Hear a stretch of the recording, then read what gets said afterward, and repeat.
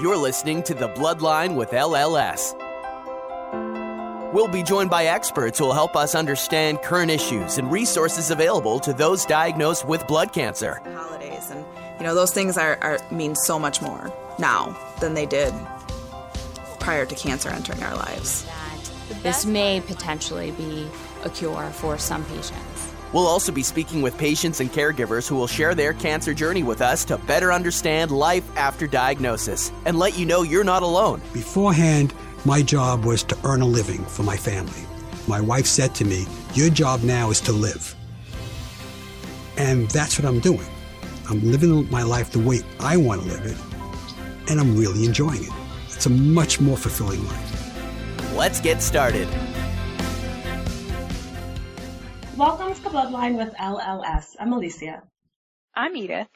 And I'm Lizette. Thanks so much for joining us on this episode. Today we'll be speaking with Viviana Onofre. Viviana has worked in banking for 19 years. She currently resides in Texas with her family. And on this episode, we'll discuss her follicular lymphoma diagnosis that she received back in November 2015, the impact it had in her life, and her overall cancer journey. So thank you so much for joining us, and welcome, Viviana. Thank you. Thank you for inviting me to speak. Of course. Now, Viviana, for our listeners who don't know what follicular lymphoma is the most common subtype of indolent NHL or non-Hodgkin lymphoma, indolent meaning slow-growing. So when indolent lymphoma are first diagnosed, patients have fewer signs and symptoms than patients with aggressive lymphoma subtypes, aggressive meaning fast-growing. Viviana, what was the case for you? Were there any obvious signs and symptoms around your time of diagnosis? No, I had only felt a slight little lump in my neck after a massage. So I just, thought that maybe it was related to that, didn't mention anything to my husband, and then crazy things happened in my life that I just forgot about it. Interesting. And was it painful at all? Yeah, it was kind of silly because I've never seen when I get a massage to have like a lump, but, maybe I thought they did it wrong. But no, it wasn't painful at all, which maybe that might have been the first kind of thought that maybe it wasn't normal, but no pain. So just kind of left it at the back of my mind. And so with having no pain and no obvious signs or symptoms, how were you diagnosed? I had no symptoms, and actually earlier in the year, my regular doctor had told me that I was kind of the picture of health, right? So I went to my well woman exam in September, and again, no symptoms other than that little lump that I totally forgot about. And it was during that exam that the doctor, the OB-GYN, told me, hey, you're kind of up for another mammogram, because I had one in the past. And I didn't think much about it. She didn't tell me that she had any concerns. So had my mammogram, and then they called me afterwards and told me that they needed me to go in for an ultrasound because they had found a lump in my armpit. And so I wasn't very good about doing the breast exam, self-exams, but I never would have thought to do the armpit, so I didn't know about it. And, I didn't worry too much because I thought, maybe it's a cyst or something. And then after the ultrasound, when I was there, the technician told me that, yes, it was the swollen lymph nodes, and I had more swollen lymph nodes in my chest. And then that lump that I had found, she checked it, and she said that it was also a swollen lymph node. And, she asked me, had I lost weight or had night sweats? And I said, no, nothing at all. And then a little bit after the ultrasound, so in November, they did a biopsy, and then when the results came, my OB-GYN called me and told me that it was follicular lymphoma and that I needed to go see a hematologist oncologist. So it was just totally out of the blue, unexpected. I don't even think my OB-GYN thought she was going to be telling me I had a lymphoma. It's interesting when you hear about these diagnoses happening from a specialist that you wouldn't necessarily think of as the primary person. Yeah. My doctor didn't say, hey, you have maybe higher white cells or something, right? The typical blood work that you get doesn't show or maybe they don't look for certain things that you would see when you do the blood work whenever you go, whenever I go to my my exams with my oncologist. Right. You're feeling fine the entire time, and they're getting this information that you might have something else, but they're still doing testing, and they're telling you that there's more swollen than lymph nodes. What's going on in your mind during this time? Or are you busy and thinking that whatever, if it's serious, they'll let you know, but not thinking about it? Where were you mentally? So it was like a process. So first when they told me about the ultrasound and that there was a swollen lymph node, I checked my armpit, and sure enough, I felt it, and I was like, oh. But my mom had cysts before, so I was like, oh, okay, maybe something like that, right?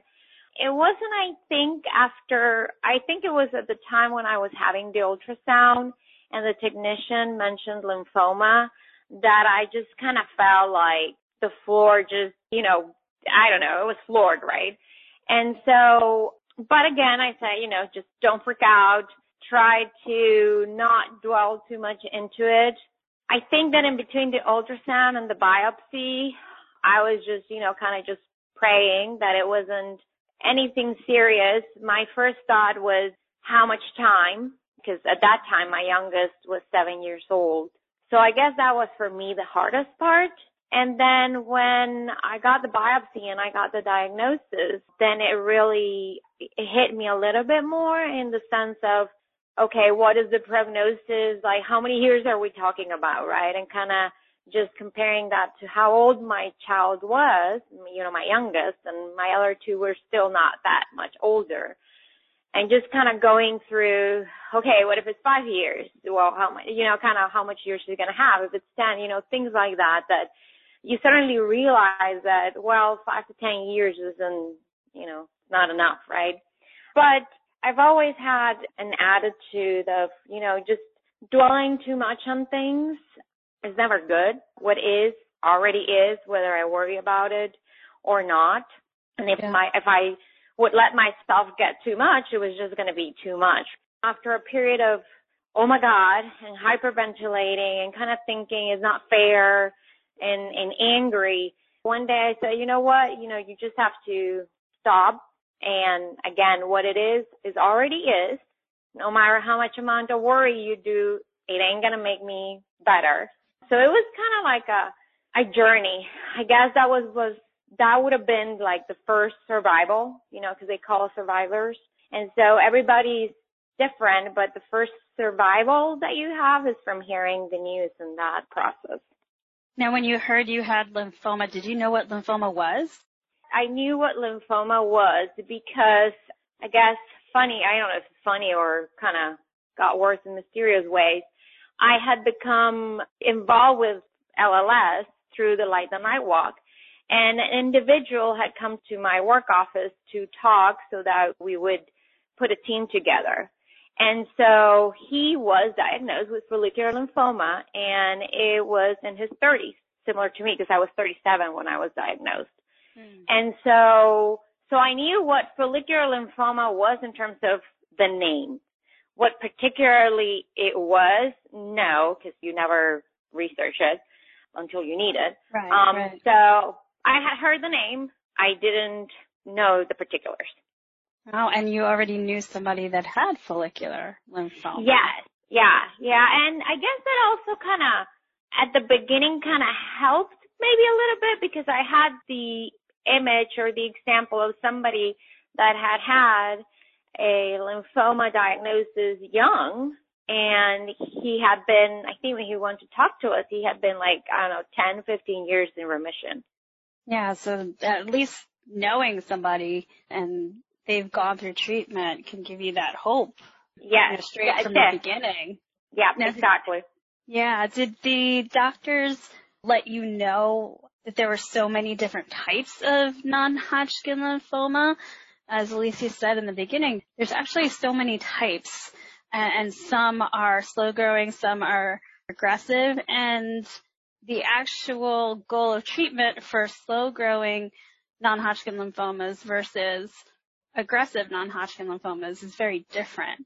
Did they go into all of that with you at the beginning? Well, I did some research, not the doctor. The doctor did explain at the beginning what follicular lymphoma was and my particular type, meaning how far it has spread, right?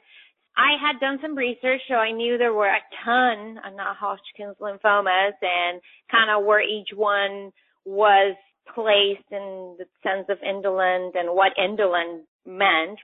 So in doing that research, it also helped that many coworkers in my office also kind of gave me information. So when I went to the doctor, he focused on mine, and I had an idea of the differences. And did they tell you the goal of your treatment? Did they utilize the word cure with you, or did they say that this is going to be something that at this point is not curable? Yeah, so from the beginning, the doctor said that, this wasn't going to go away, that unlike other cancers, there was not a cure, and that the idea was to put it, so to speak, to sleep, and it could come back. But he also told me that it's slow growing, and he told me I have seen patients who years pass and they end up dying not by this type of cancer. They die by something else. So he tried to alleviate my concerns, knowing that I was younger and have children, try not to worry too much, right?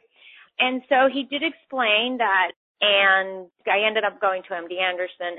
The doctor at the beginning told me, he says, let's see what the scan shows, because if you do have several nodes in several areas, and he kind of explained and went about what are the reasons under which we would treat versus there's also what they do with my type of cancer, which is wait and see, meaning you don't do anything and you just kind of monitor it. So he did tell me the circumstances under which treatment would be considered. And so then after the scan, it came back that I needed to be one of those that needed to be treated because I had swollen lymph nodes in all parts of my body, upper, bottom, left, right, and that I think there was if I'm remembering correctly, there was a little bit of inflammation in some organs.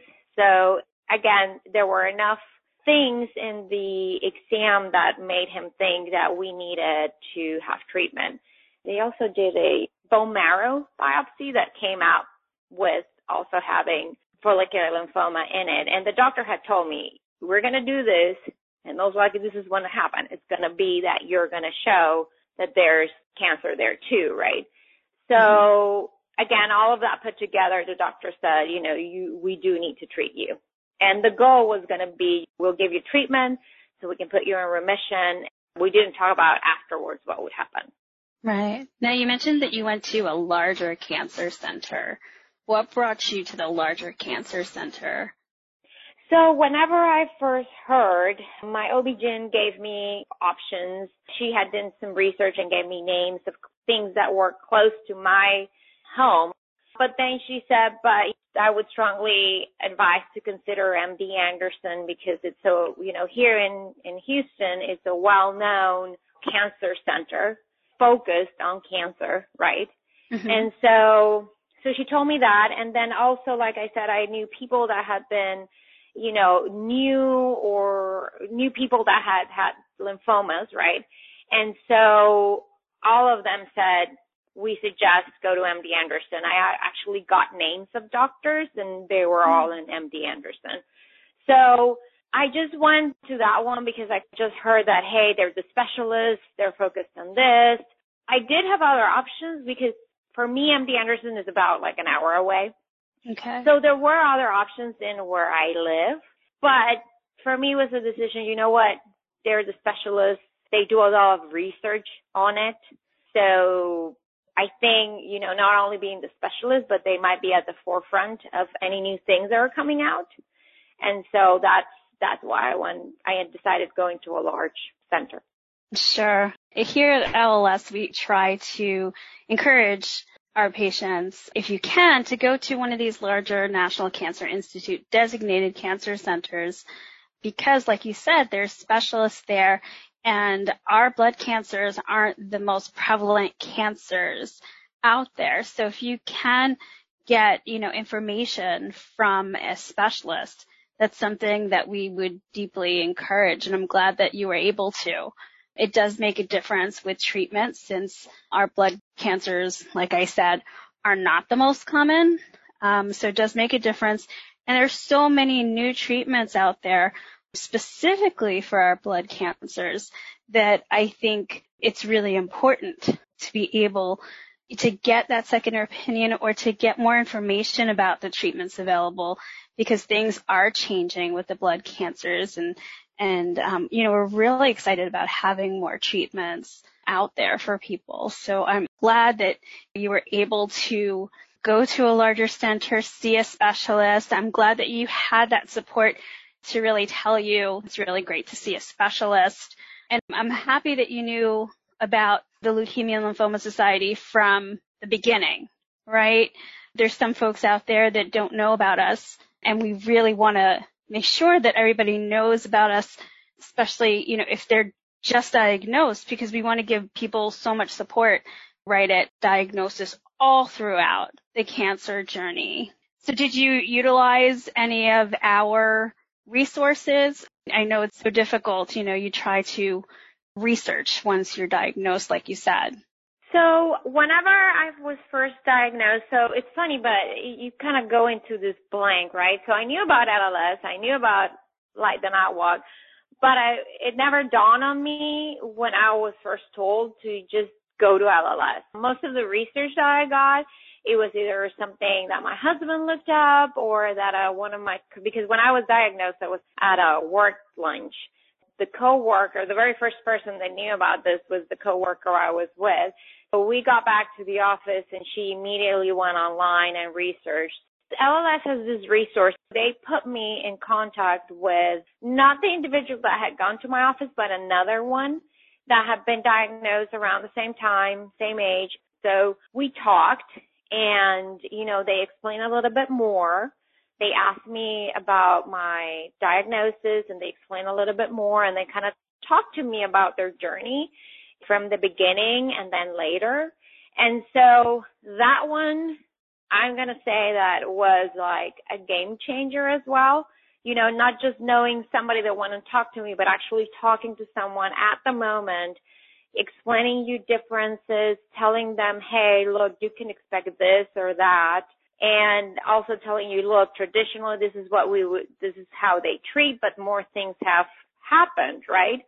And another thing that also helped is telling me his journey while being treated, kind of how he felt. So that helped tremendously. That alleviated a lot of my anxiety in the initial, when I was initially diagnosed.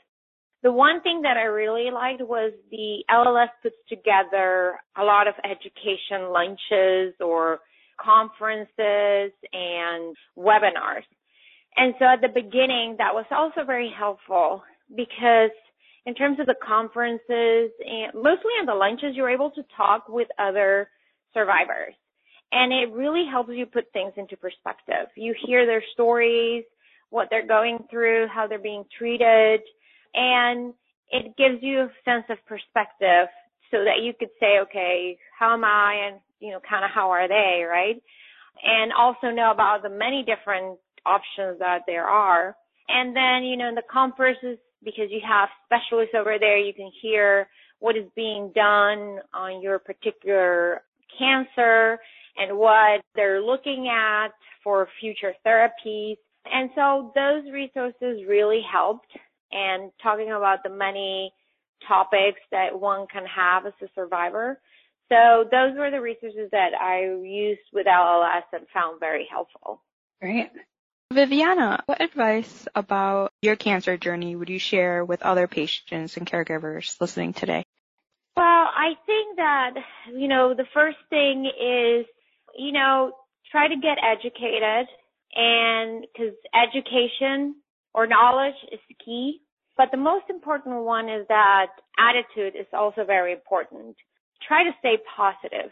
I understand that, my journey, thankfully, I didn't have that many side effects with my treatment. So my journey might be very different than others. But at the end of the day, you just need to try to stay positive. We didn't get a choice in this diagnosis.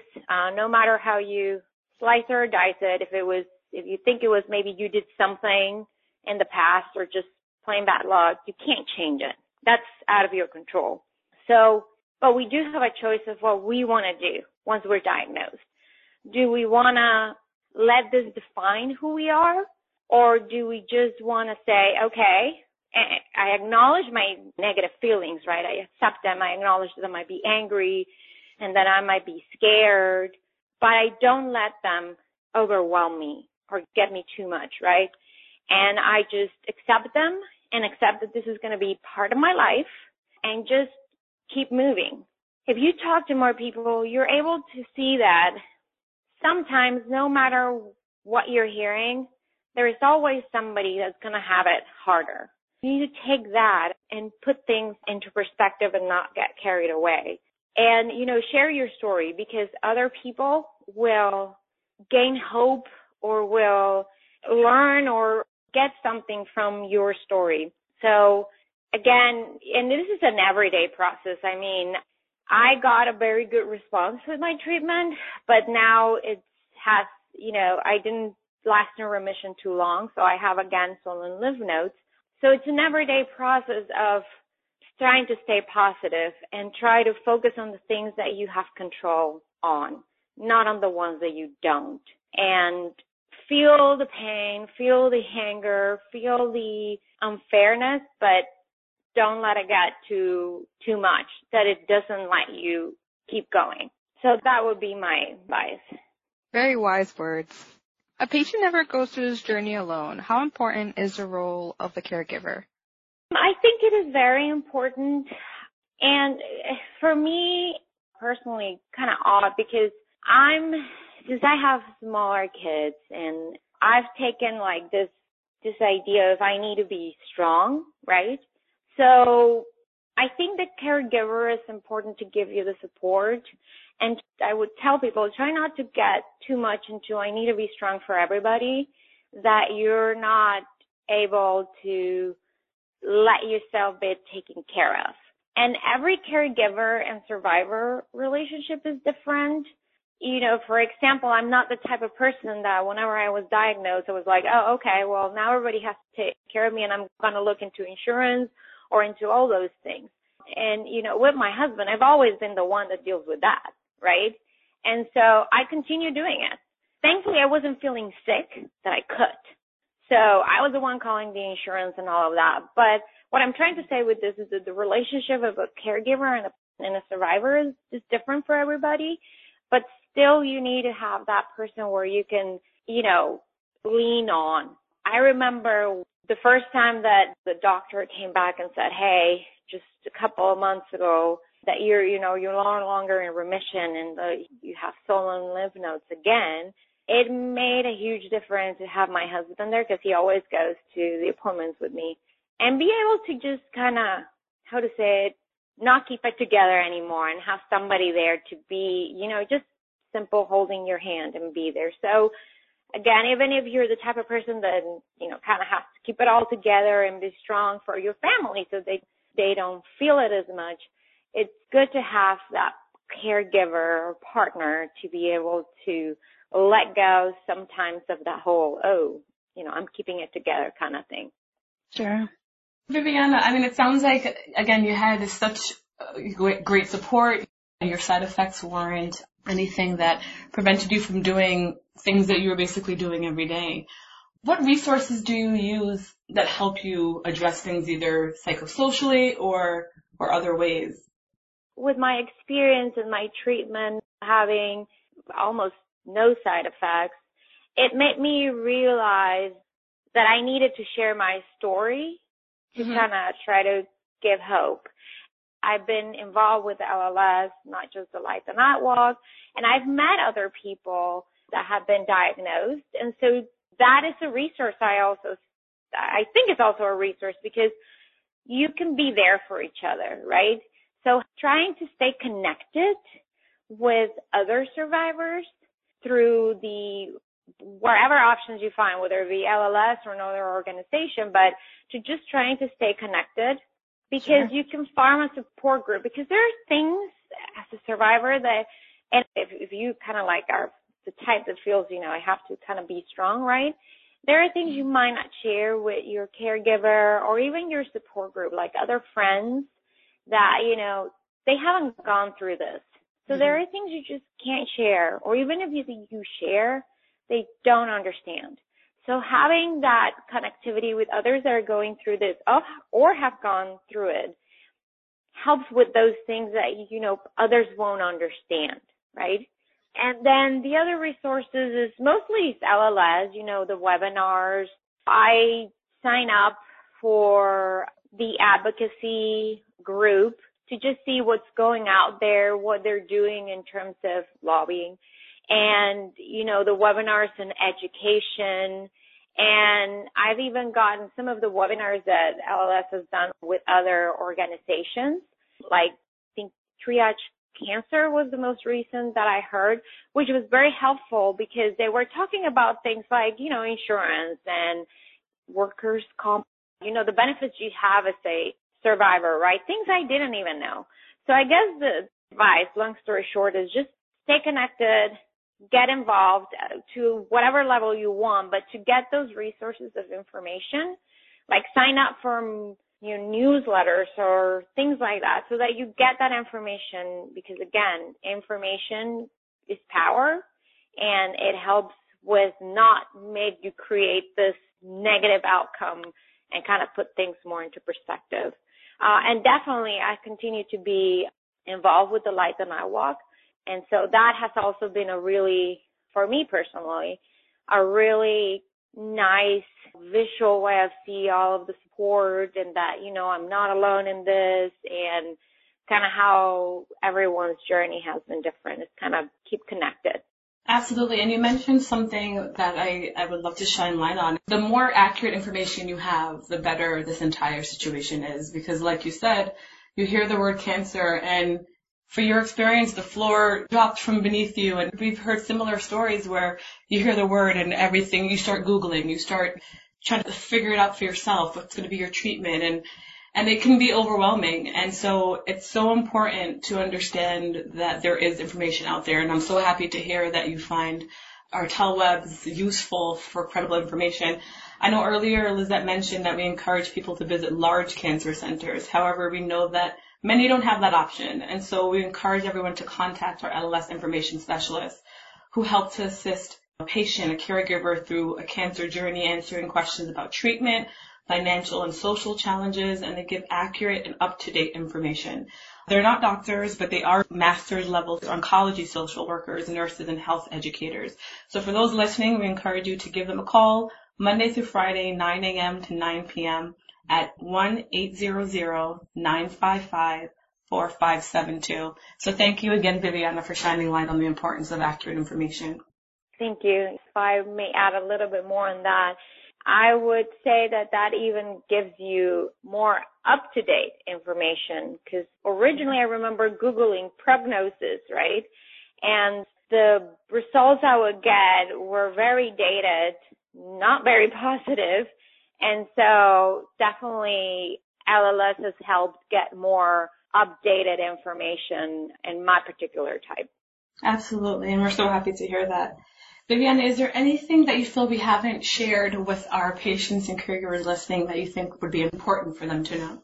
I guess one word of advice, whoever does it, survivor or caregiver, whenever you get diagnosed, and I know this is not going to be forefront, but, at some point, get into the details of your insurance. I'm a detail person just because of where I work, right? But if you never read or you just sign up for insurance, if your work, right? If you just sign up, pick the plan and kind of looked at the cost and you never took the time to kind of look at the details, this is the moment where you need to look at the details. So whether it's the survivor, if they have the mind for that, or the caregiver. Because why I say that? Because it will take a lot of the angst that you can experience at the beginning with dealing with insurance, so that if you are prepared and know what you can expect, whenever you start dealing with them, because it is hard at the beginning, you have knowledge. Right. I know that when we spoke before this podcast, you were trying to get into a new clinical trial, right? And due to insurance issues, you couldn't get into this specific one that I think you and your doctor were looking at. Is that correct? Yeah, it took some time for me to be treated because I was diagnosed in November and started getting treated, I think, in May following year. They originally wanted me to get into a clinical trial that they were putting together, right? And, you know, you kind of sit back and thought, well, I mean, if they're dealing with this, they're going to be the ones to check whether it's covered or not. And all the time that I was having conversations with them, they were like, oh, the insurance covers it, the insurance covers it. Well, long story short, we're ready to get, you know, the clinical trial is getting opened because it had been, when I was first diagnosed, it was starting, right? They had to do all the administrative stuff.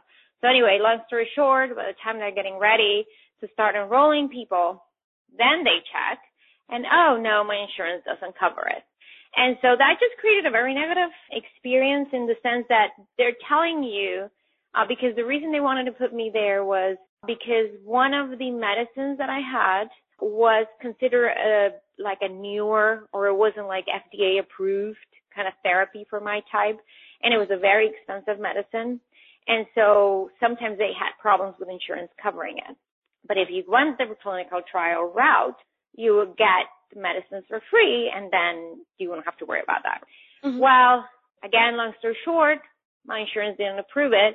And all this time they were telling me, oh, this is going to be so great for you, and this is, you know, this is going to, we have so good outcomes. So when you hear that it cannot be covered, right, and that there's a potential that the insurance won't cover the medicine, that it's $17,000 a month. Oh, wow. You're like, oh my God. I mean, right. I remember crying and being so disturbed when they told me the insurance didn't cover it, and just saying, why didn't anybody check beforehand? Because then now it's going to happen. I felt like, oh my God, this could be life changing. Thankfully, that didn't happen. My insurance did cover the very expensive medicine. And so I was able to get treated with 2 of the 3 medicines that were on the trial and had a good response. But if I had taken it upon myself or my husband to look at the details of our insurance, we could have known beforehand all of this and maybe not make a change, but know beforehand. So it wasn't a surprise, and it wasn't a feeling of, oh my God, does that mean that now I'm going to get the traditional chemo and lose my hair and get super sick? You know, kind of that difference. So that's kind of why I give that advice. And understand as well, I mean, a lot of the people that listen are already survivors and know all of this, but if there are anybody that is new, it's not going to be easy at the beginning. You would think that an insurance company hears cancer diagnosis and everything is smooth, or doing a scan and everything goes smoothly. It does not. It's difficult, so don't stress too much. That is normal. That's not just to you, right? But yeah, that's kind of my advice, additional advice. That's great advice. It is. Very well said. Thank you. And I know that it's a newer offering here, but at the Leukemia and Lymphoma Society, we do have nurse navigators that do help and assist patients and caregivers to find and to see if a clinical trial is appropriate, and to help with all of these issues that you did bring up. So our clinical trial support center definitely is here to help patients and caregivers look into clinical trials as an option, and to help with all of those things, and to have all of those questions to ask your doctor, like you said, you know, to be prepared to know more about the trials and the treatment options. Absolutely. Now, Viviana, we're going to play a little game. Okay. So on our website, we have a statement that says, after diagnosis comes hope. If you were to fill in that last word based off of your experience and everything that you've gone through, how would you finish that sentence? After diagnosis comes... Oh, okay. I'm going to take a little while to think about this. I think I would add growth. After diagnosis comes growth. And just to kind of explain a little bit is, from all of this, believe me, I wish I wouldn't have gone through it, but I've grown as a person. If you can't control it, don't dwell on it. And if you can, do something about it. That helped. That point of view kind of helped. But this experience made me grow even more from that. It made it even clear that there are things outside of my control that just have to accept them and move on. And then also let me see how blessed I am. And so that's why I choose growth. I think that's awesome and so true, and there's no better way to end this episode. So thank you so much for joining us today, Viviana, and for sharing your story. Thank you very much for having me and giving me the opportunity to share my story. Very well said. Thank you for inspiring us and inspiring others.